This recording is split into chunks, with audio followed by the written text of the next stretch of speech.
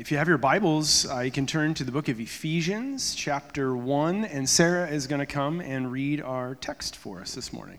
Ephesians 1, 3-14.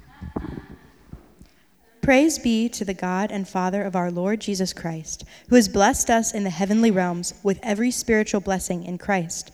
For he chose us in him before the creation of the world to be holy and blameless in his sight.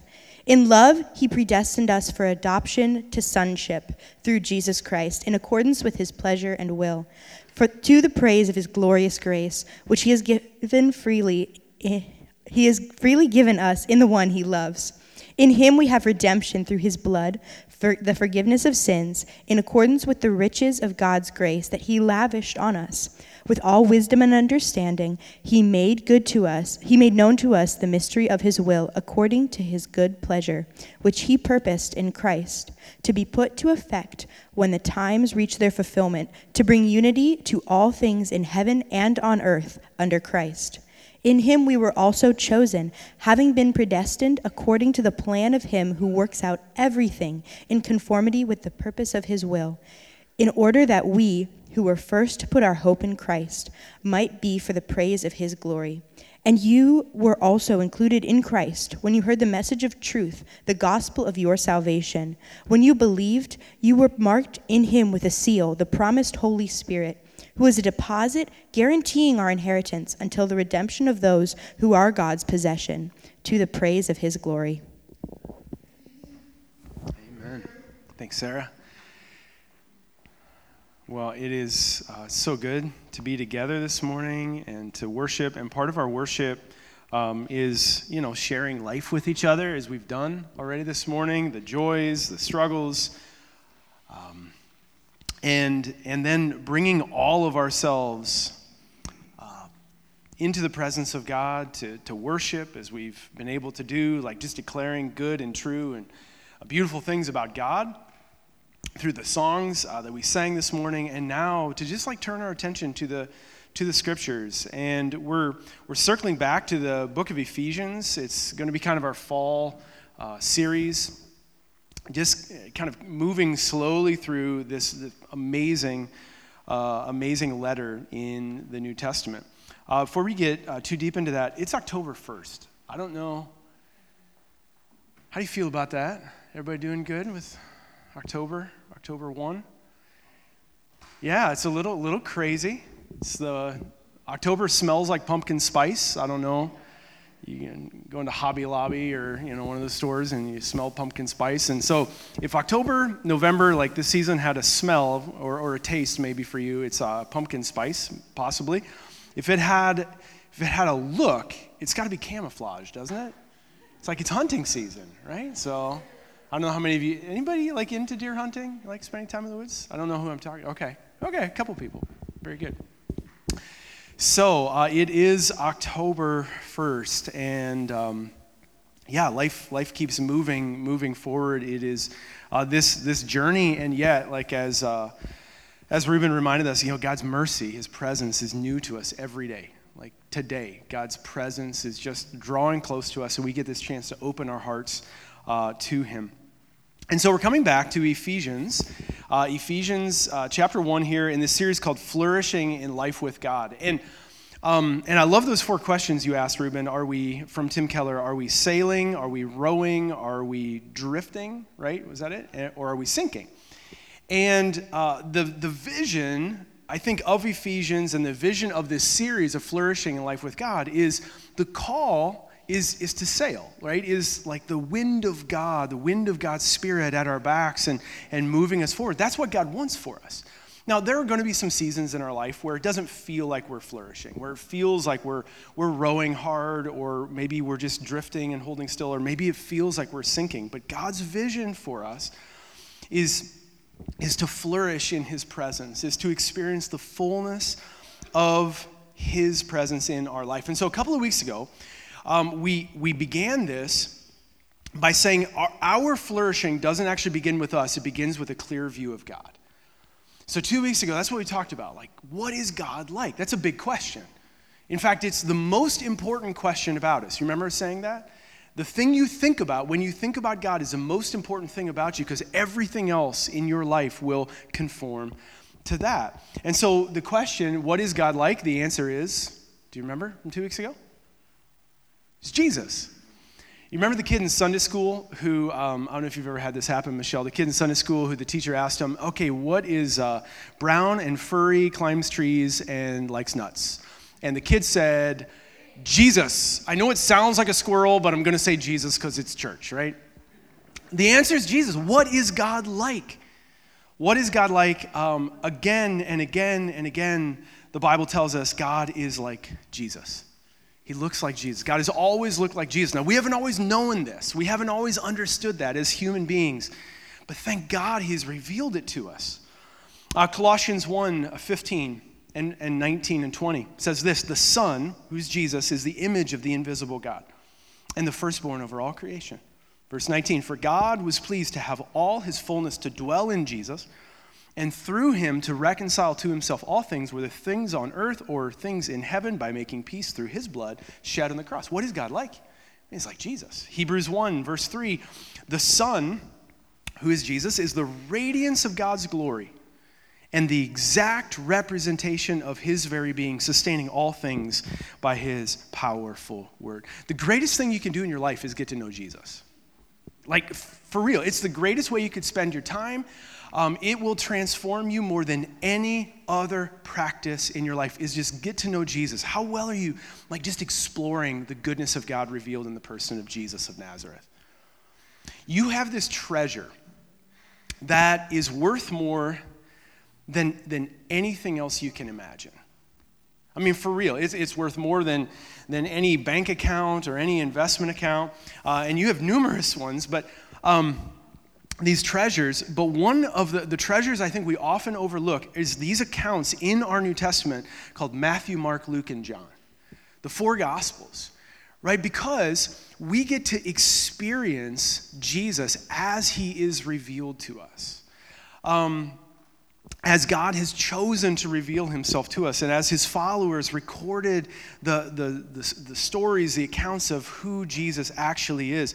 And so, like, I just want to encourage you, would you press in to Matthew, Mark, Luke, and John? On Wednesday mornings here at 10 o'clock, we started a little Bible study on Wednesday mornings. It just kind of came out of folks who are here, who we kind of work together throughout the week, asking, like, could we do a Bible study? So, hey, Wednesday mornings at 10 o'clock, we're going through the Gospel of Mark. If you want to join, is that cool if they join? Is that all right, good. Kathy said it's okay, so it's okay with me. So, but like, Jesus will never cease to amaze you, right? And so we have this amazing treasure. What is God like? God is like Jesus. And so that's the first question. Our flourishing begins with a true view of God. But the second question is the one we want to talk about today. And that's, man, it's a big one. Who are you? Who are you? If we know what God is like, God looks like Jesus. Who are you? And how would you answer that question? Like, if we're meeting today, some of you maybe I don't know, and I'm meeting you for the first time, and I say, so who are you? How would you respond to that? Just take 5 seconds and compose your response in your head. And then I'll put the mic in your face. No, I won't actually do that. What would you say? So first of all, most of us would probably say, well, my name is, right, I am the name that was given to me. And that's true. Like, my name, Eric Miller. I introduced myself to a person at a wedding one time. I said, hi, I'm Eric Miller. And she said, oh, how common. Thank you very much. So, like, the name that we've been given, it's how the world knows us. It's how we interact with it. And it's true. Like, it's kind of who we are. So maybe we would start with I am, my name, the name given to me. What else would you say? I'm guessing you would say something maybe about what you do. Well, who am I? Well, I'm a student. I'm a parent. I'm a pastor or a plumber or a homemaker. You would do something about your occupation, like what you spend your time doing. Or maybe you're retired, and so you would say, well, I'm retired. You would identify by what you do. Are you with me? Would you do this? Is this the place you went in your head when you started thinking about it? So our name that we've been given, what we do, something about how we spend our time that way. Another category that we might get into is what we have. I am what I have. For some of us, it's not physical possessions, it's like our family connections. I am a son of Ivan and Fran Miller. How common, right? Especially if you're in Holmes County. It's the weirdest thing in the world. Carmen and I spent 17 years of our life in Kansas, and nobody knew our families. People would ask, because there were Millers there, and they'd be like, are you related to? No, I'm not. I'm not related to anybody in Reno County, Kansas, where we spent, almost 17 years of our life. And so people just knew us, they got to know us through, time and relationships and built trust and all of that. And now we come back, and we were in Ohio, for a couple of days, and I would walk around a place, and my parents aren't even around, and they'd be like, wait a second, are you Ivan and Fran's son? It's this is the weirdest thing in the world, right? And our kids are like, wait a second, you're Roy and Ruth Steiner's grandkids, and when they're in their school and stuff. And it is the most bizarre thing in the world to be known by what we have. And what we have is this name, right? It's a legacy, it's a reputation. And that can be really good or it can be really bad. And I'm very thankful that both of our parents, our sets of parents, have given us a good name. And so maybe I'm identified by my name. I'm a son or a daughter of these people. Maybe that's what you would do. Or I am my body. I am my physical appearance. Lots of us feel that way. And maybe we're really happy about that, right? I feel wow, I look pretty good. And I'm guessing many of us are not. 4 out of 5 people would say, I'm ashamed of my body. I'm ashamed of the way I look. 4 out of 5 people are walking around thinking, I wish I looked like somebody else. But that's maybe how we identify. I am what I have. I have this appearance, this body, or maybe it is physical stuff. Maybe it's resources. I'm wealthy, or I'm not. I'm poor. However you would describe yourself. I am what I do. I am what I have. And the last one, maybe a category we would use to describe who I am, is I am what people say about me. I'm what people say about me. I am my reputation, whether good or bad. I am as good as my last post on social media. How many likes did it get? Right? I spent all day composing a perfect Instagram. I didn't really. I'm not even on Instagram. But this is a reality. And then we can only be, if nobody liked the thing that we put out there to all of those people, man, we feel worth less. But if people respond to it, and if we get affirmation from it, well, then we feel like we're worth more. I am what people say about me. So, how are we doing? These are probably the primary ways that we would try to identify ourselves. Does this make sense? But all of these, what my name, what I am, what I do, what I have, what people say about me, they are all, if you're going to build an identity that is strong and secure and is going to give you a foundation to live from through all the storms of life, all of these are incomplete and insufficient for that. You cannot build a strong, secure identity on what you have, on what you do, or on what people say about you, because they will crumble underneath you. Because what happens when you're doing this thing and you're good at it and you get a lot of life from it, but all of a sudden you can't do it anymore, right? All of our time will come when the thing that we do that we love to do, when we can't do it anymore. Maybe that time has already come for us, and it's difficult, right? It can be hard to release it because our identity is connected with what we do. What happens when we don't have the things that we had any longer? I mean, everything we have, every material thing, and even every relationship will sort of slip through our fingers. We can't hold on to it. There's this kind of depressing little scripture in Ecclesiastes 5, verse 15. It's depressing on one level. It's freeing on another. It says this: everyone comes naked from their mother's womb. And as everyone comes, so they depart. They take nothing from their toil they can carry in their hands. Do you find that depressing or liberating? Right? Naked we came from our mother's womb, and we're gonna depart the same way, and there is nothing material that we will carry in our hands. It will all be stripped away from us someday. What are we going to do in our bodies, like age?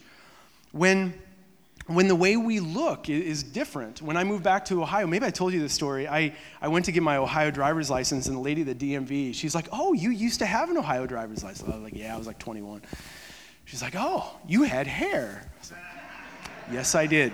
Yes." She's like, "What happened to it? Did it all blow off in Kansas?" Thanks, lady. And my identity was crushed. One of my favorite bands, the Avett Brothers, they say it this way.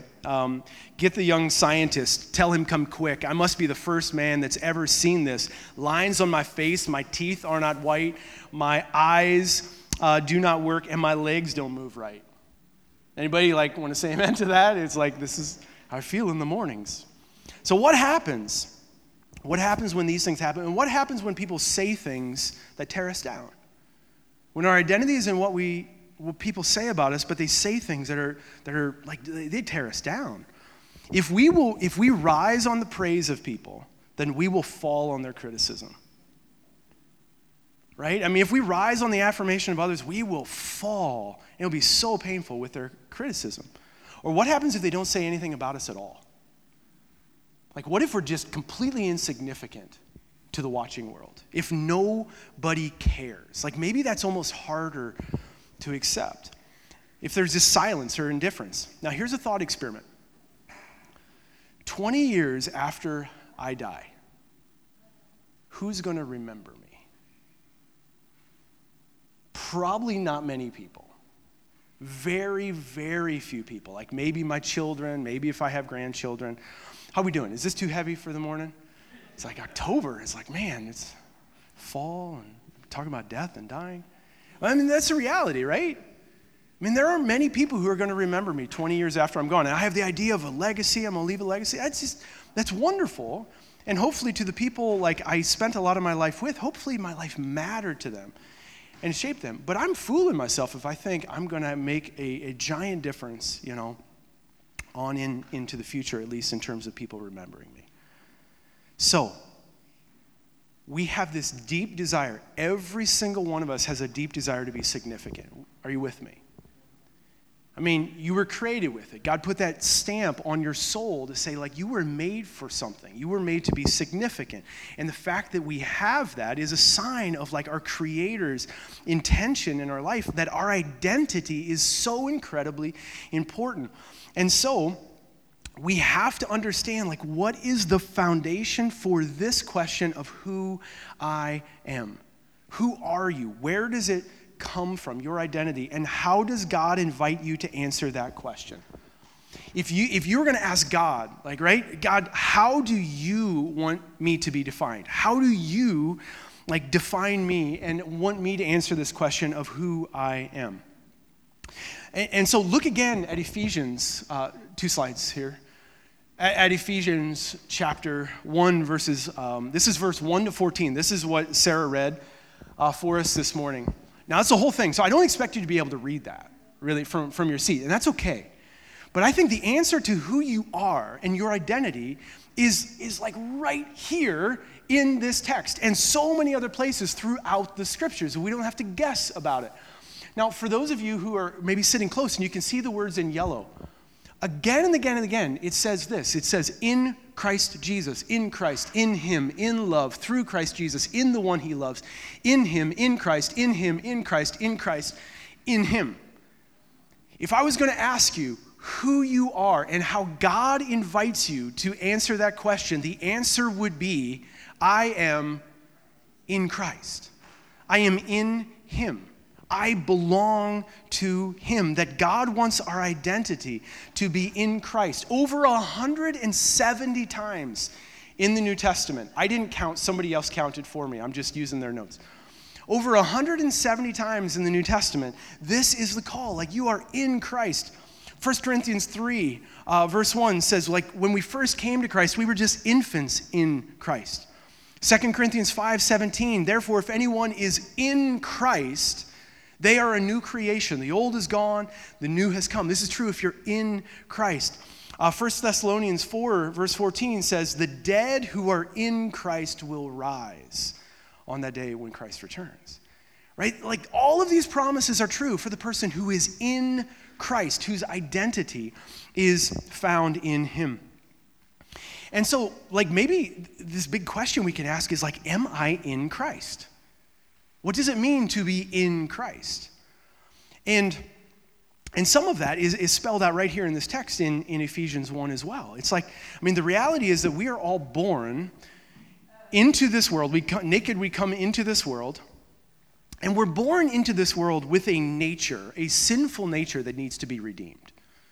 I mean, every one of us, right? We feel it. We feel this prone to wander from our Creator. Lord, we feel it. We have this nature inside of us that is sinful and rebellious, and it needs to be redeemed, and it needs to be forgiven.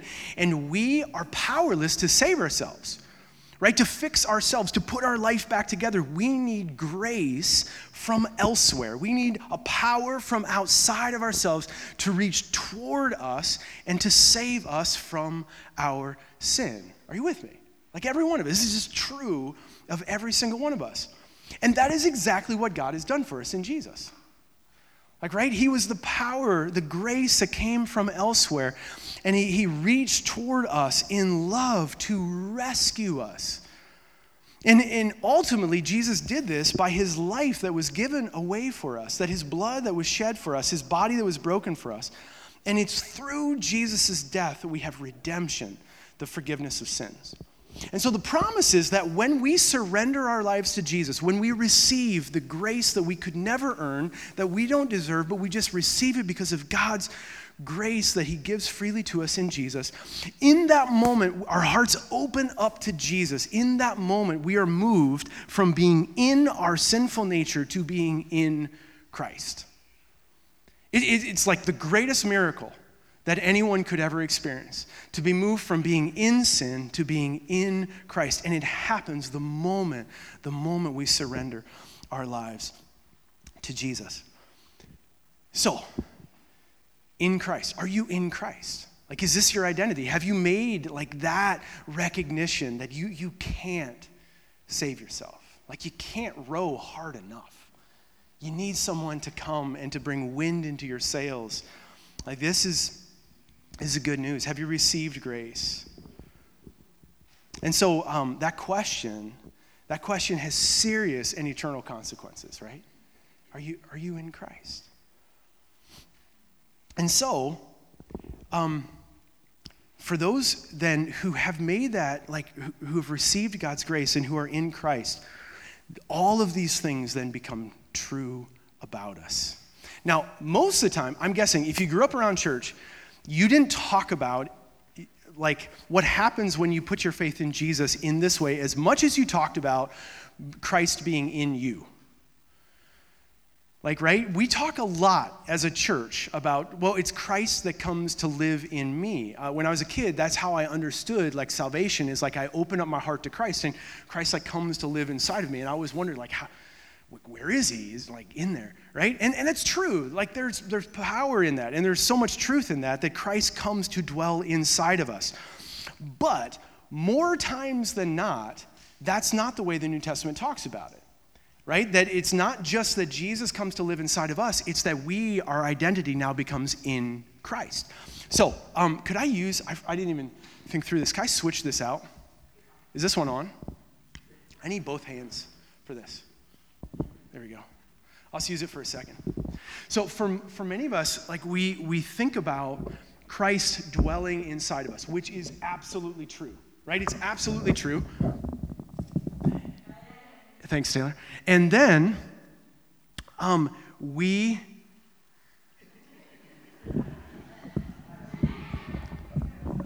It keeps doing that. Can I do that?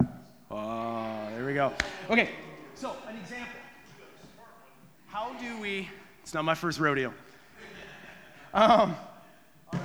So how do we think about this? Like the idea of being Christ in us or us in Christ. Can you guys see over there? There we go. Okay. So most of the time what we think about is, okay, let's say the sponge is you, right? It's you and me. It's who we are.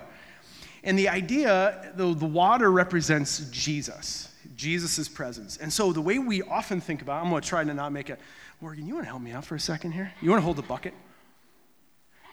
Just hold the bucket under so I don't drip all over the floor. There we go. So the way just right here. So the way we normally think about it is the presence of Christ coming to be in us, right?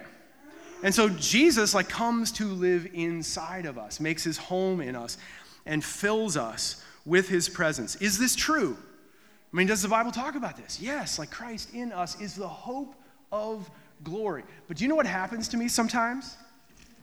It's the circumstances of life, they kind of wring me out. Anybody else get wrung out sometimes? Right?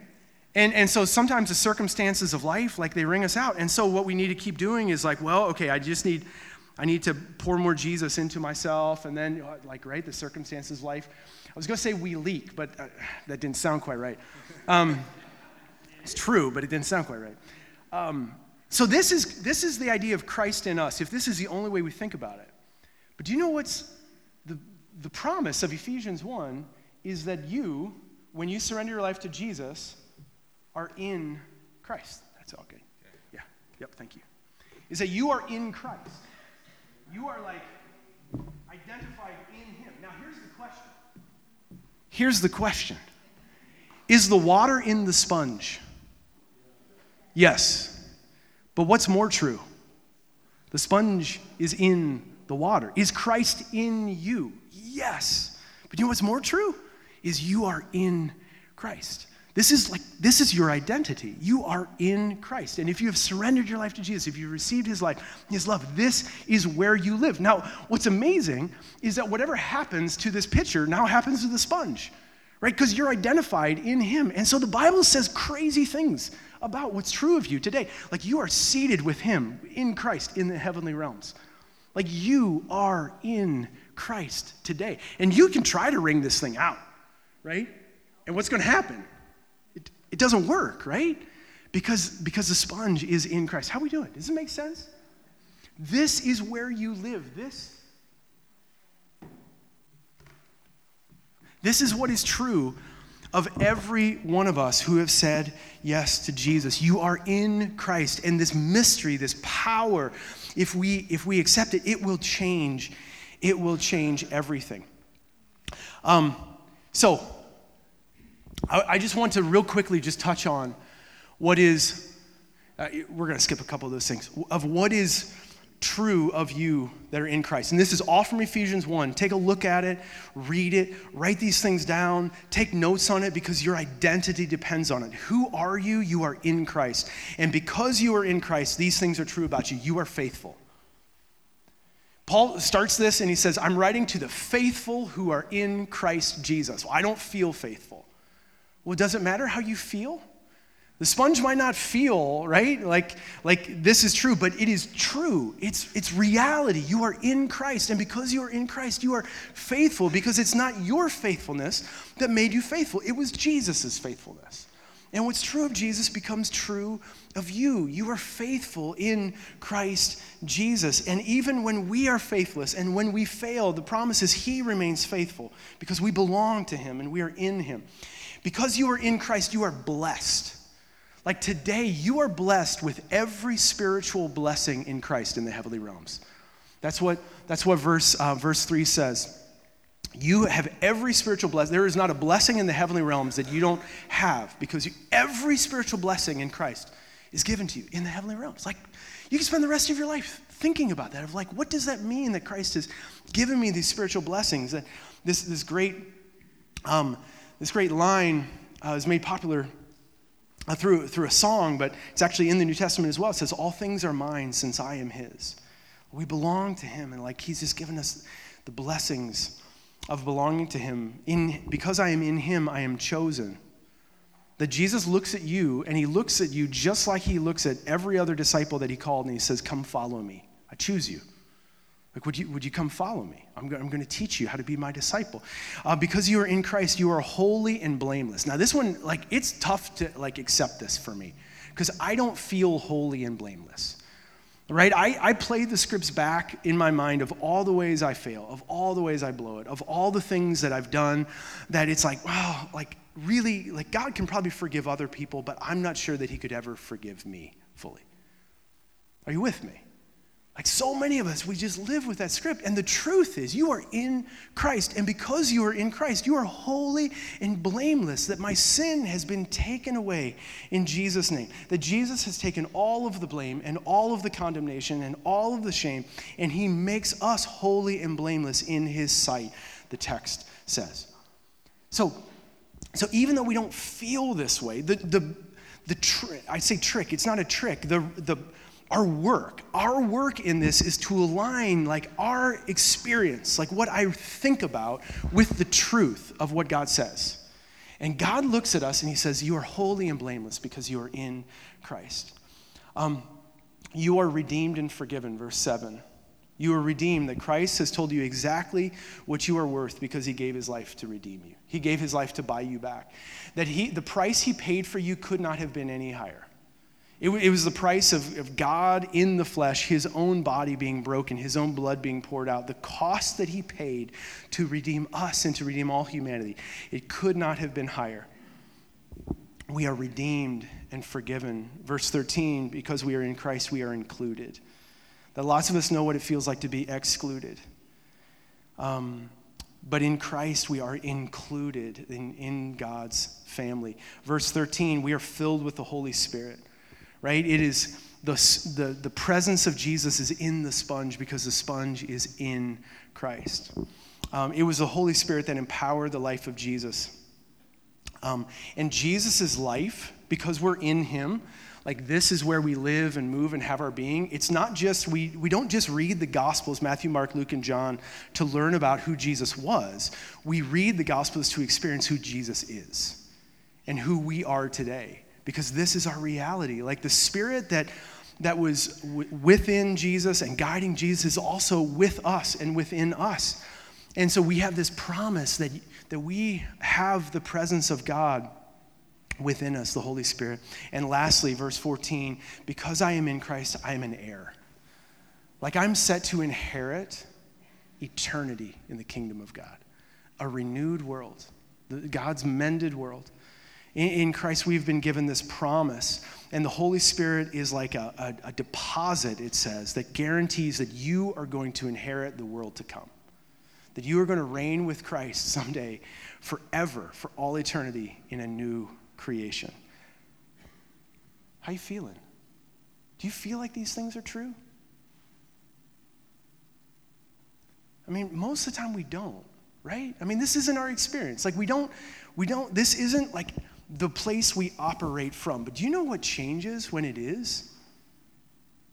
Everything. Like this is the only way we change the world. How, and Belinda, if I can use your story as an example. How does somebody who is hit by a drunk driver, who has every right to expect the maximum penalty of the law, who everybody in that courtroom that day was expecting her to show up and say, throw the book at this kid, right? And do you know what she did? She said, he needs grace. He needs grace. And I don't want him to go to prison. I want him to experience grace. How does a person do that? It's because that person is in Christ. Because their identity is in, and then you might not always feel like that, Belinda, right? Like many of us don't, but it's true. And that is how God changes the world through us. It's more and more we align what is our experience and what we think about and how we live in this world with the truth that God says about us, that our identity is in Christ. So who are you? Who are you? You're not just your name. You're not what you do. You're not what you have. You're not what people say about you. You are in Christ Jesus. And all of these things are true about you because of this.